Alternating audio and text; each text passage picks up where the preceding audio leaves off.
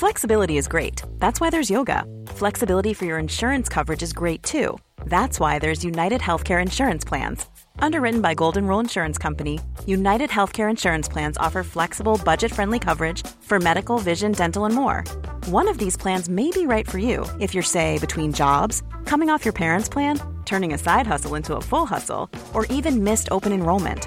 Want more flexibility? Find out more about United Healthcare Insurance Plans at uh1.com. Acast powers the world's best podcasts. Here's a show that we recommend. Hi, I'm Una Chaplin, and I'm the host of a new podcast called Hollywood Exiles. It tells the story of how my grandfather, Charlie Chaplin, and many others were caught up in a campaign to root out communism in Hollywood. It's a story of glamour and scandal and political intrigue and a battle for the soul of a nation. Hollywood Exiles from CBC Podcasts and the BBC World Service. Find it wherever you get your podcasts. Acast helps creators launch, grow, and monetize their podcasts everywhere. Acast.com. What's up, guys, and welcome back to Headphones Neil Reviews. I'm your host, as always, Headphones Neil, here with my review for the 2021 film No Time to Die. So, for this particular review, I'm going to start it off with the usual spoiler alert that the review is going to have spoilers just because of the content presented in the film and some of the events that happened. One that's kind of irrelevant to the overall plot, but was a very good, or probably one of my favorite scenes in the movie. And then another plot as far as a character that was introduced probably about halfway through the film, based on just my general estimate of timing for the film. But I kind of, while I wanted more out of that character, it's an interesting transition that they presented in this film. And then, of course, with the ending of the film, that's the biggest spoiler of all. So I will say that if you have not seen the film and you don't want to be spoiled, then definitely watch the film first and then listen to this review. If you don't care about spoilers and you want to get my overall take on what was good and bad about the film, then, of course, by all means, listen in and watch the film. I will start off right off the bat and say that overall, I did enjoy the film. So as far as grading the film, I would want to give it a grade of about a B+, A-. It wasn't the better of the Daniel Craig films. I generally reserve that for Casino Royale, but I want to say it's probably the top 3 of his films. I want to say Casino Royale, the one right after, maybe I want to say if it was Quantum of Solace, maybe. Basically the follow-up, whatever the film right after Casino Royale was. And then this one, I want to say the one between the sequel to Casino Royale and this one was not the greatest one, but basically to jump into the actual review, whichever film introduced Blofeld, which I want to say was a sequel to Casino Royale, might have been the one, but it's one of those things where this one probably is, actually I'm going to even revise what I just said and say this one, No Time to Die is probably the top 2, and then the other film with Blofeld is probably the top 3, or in the top 3, just because the character was so well played by Christoph Waltz that it's hard to not like that film. So with that out of the way, the main reason why I take points away from this particular film is that it was a lot longer than, or was much longer than prior James Bond film by almost 15 minutes, to the point where there were points where it felt like a lot of stuff was dragging on. In the final sequence of the film, you have James Bond opening the submarine bay doors. The bad guy closes them, and then Bond has to go back and reopen them. So that felt kind of silly to me. And then there were enough, a lot of scenes that I felt like they took a lot of time to develop it that didn't need to be developed, I guess.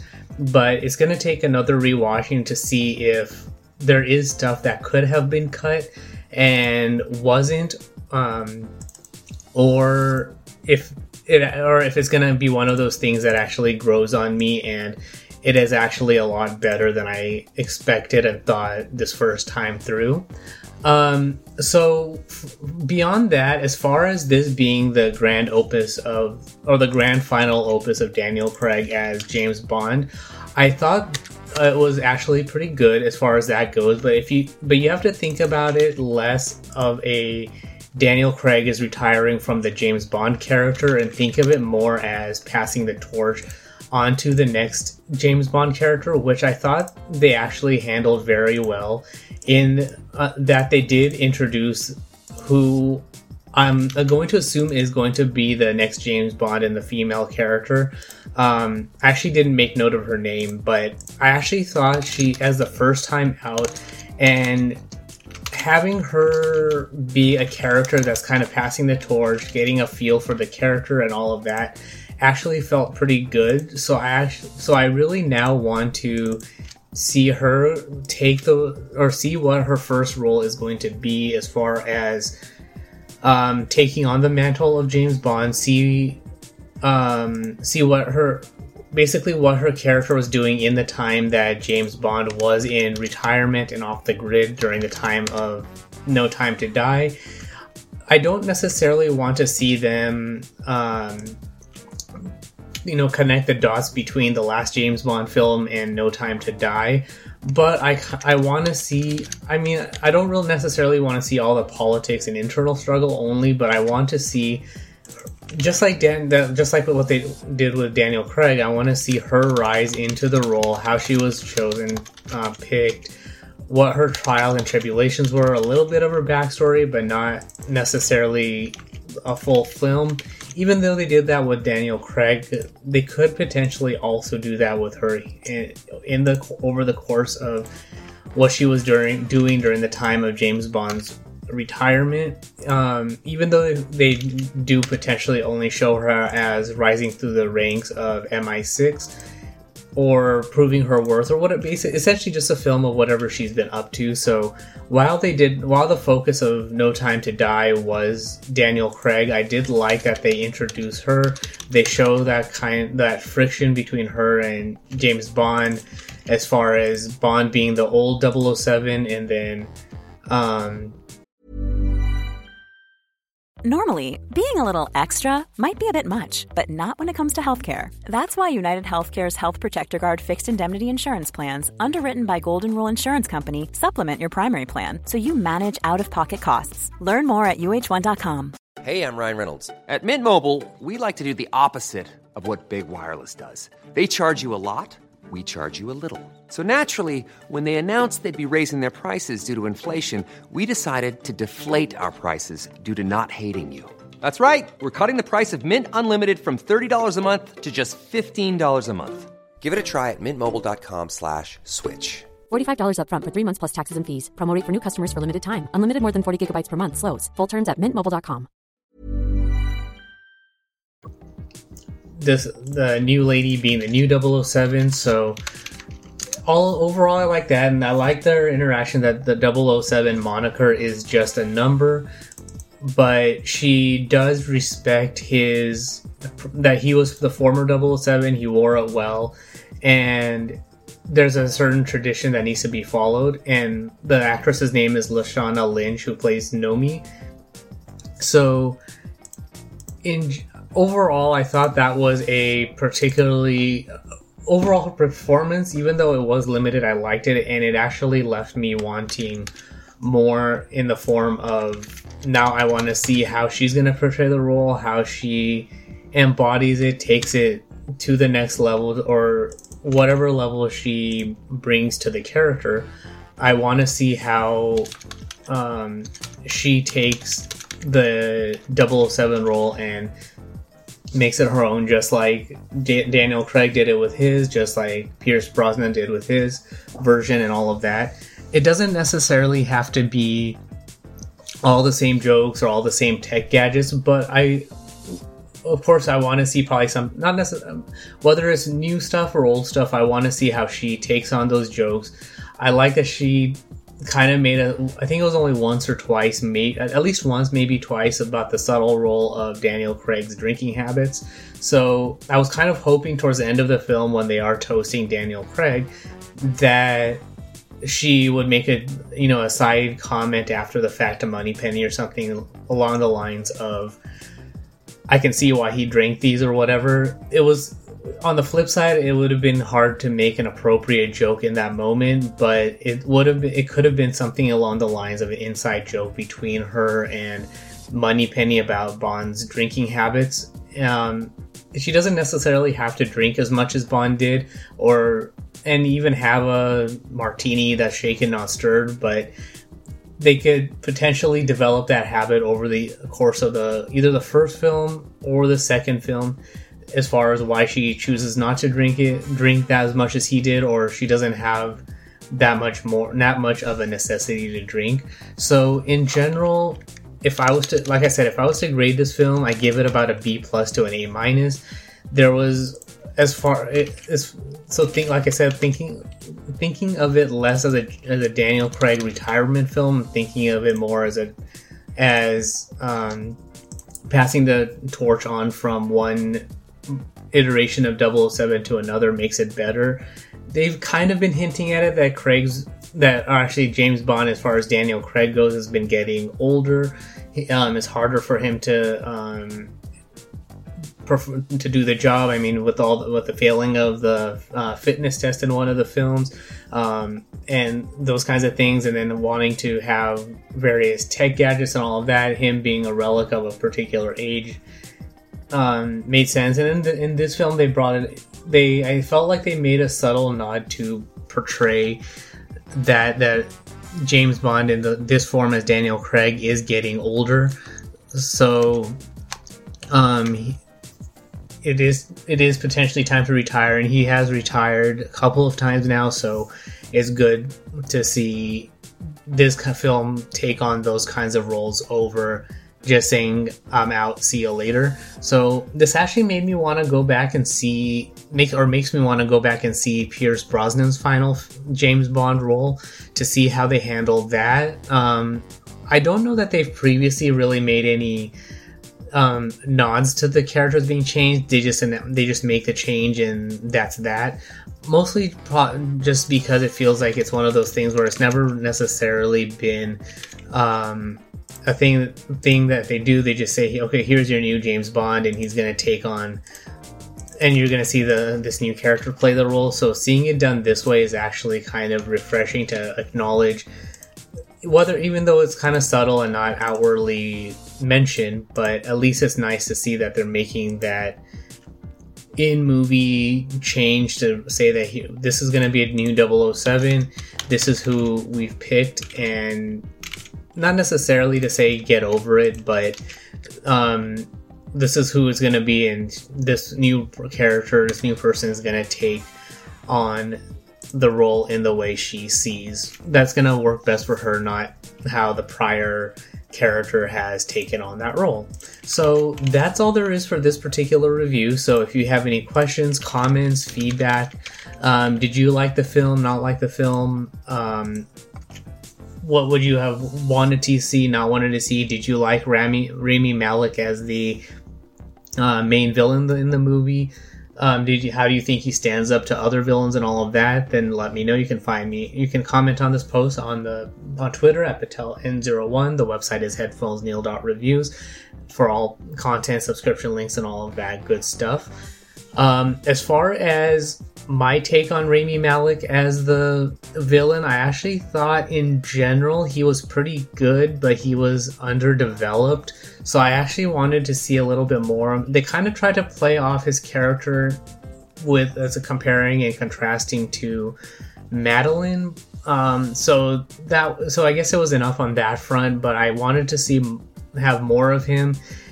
But they continued with the usual trope of not necessarily Bond villains, but villains in general, as far as talking a lot, especially in that final scene with Bond. So that was okay, I guess. But I actually thought the best scene in the film was between Bond and Blofeld in the jail cell, with Blofeld continuing to taunt Bond of basically them going back and forth, that they're now essentially the same, and Bond is there to help him while Bond says that he's doing what he needs to do for the safety of people and all of that stuff. And I'm by no means doing that scene justice, but if you haven't seen the film and you do watch it, of course the portrayal by Christoph Waltz in that character and role is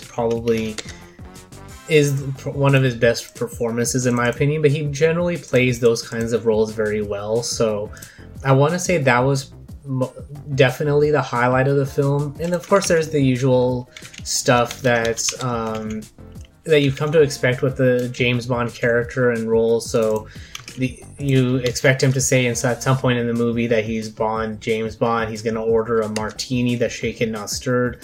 I like his interactions with Q and then the new 007.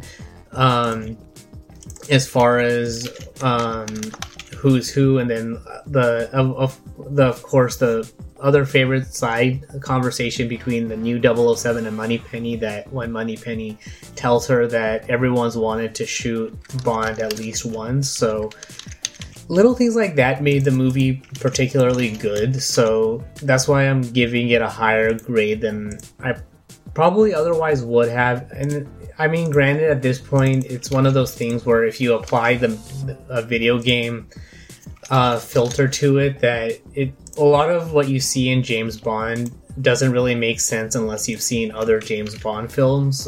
Standing on this, like watching this film on its own, you would think a lot of references would be missed by not having seen any of the other James Bond films. But it only really what I like what they did with this particular iteration is that they with Daniel Craig from the first film, at least they given it a starting point where you really only have to watch his films, so that way you don't necessarily have to watch all 35 million James Bond films to understand what's going on. But by watching the Daniel Craig versions first and then watching the rest of them, you kind of get a better build up as far as all the various gadgets, the tech, the interactions, the various M's, which was also an interesting touch where they had a little hallway with the prior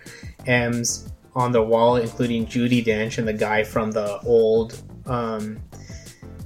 James Bond films. So all in all, a good film to watch, and I kind of now want to go see it again outside of the scope of being a new James Bond film. So eventually we'll see, or maybe when it comes to streaming, I'll watch it then, just to see how the film holds up at that time, after a couple of months at least have gone by since the film was released.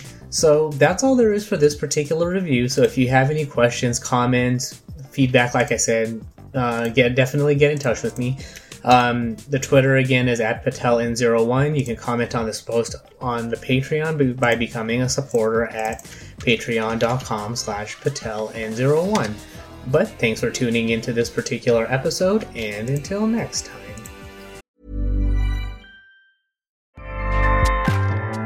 Acast powers the world's best podcasts. Here's a show that we recommend. Hi, I'm Una Chaplin, and I'm the host of a new podcast called Hollywood Exiles. It tells the story of how my grandfather, Charlie Chaplin, and many others were caught up in a campaign to root out communism in Hollywood.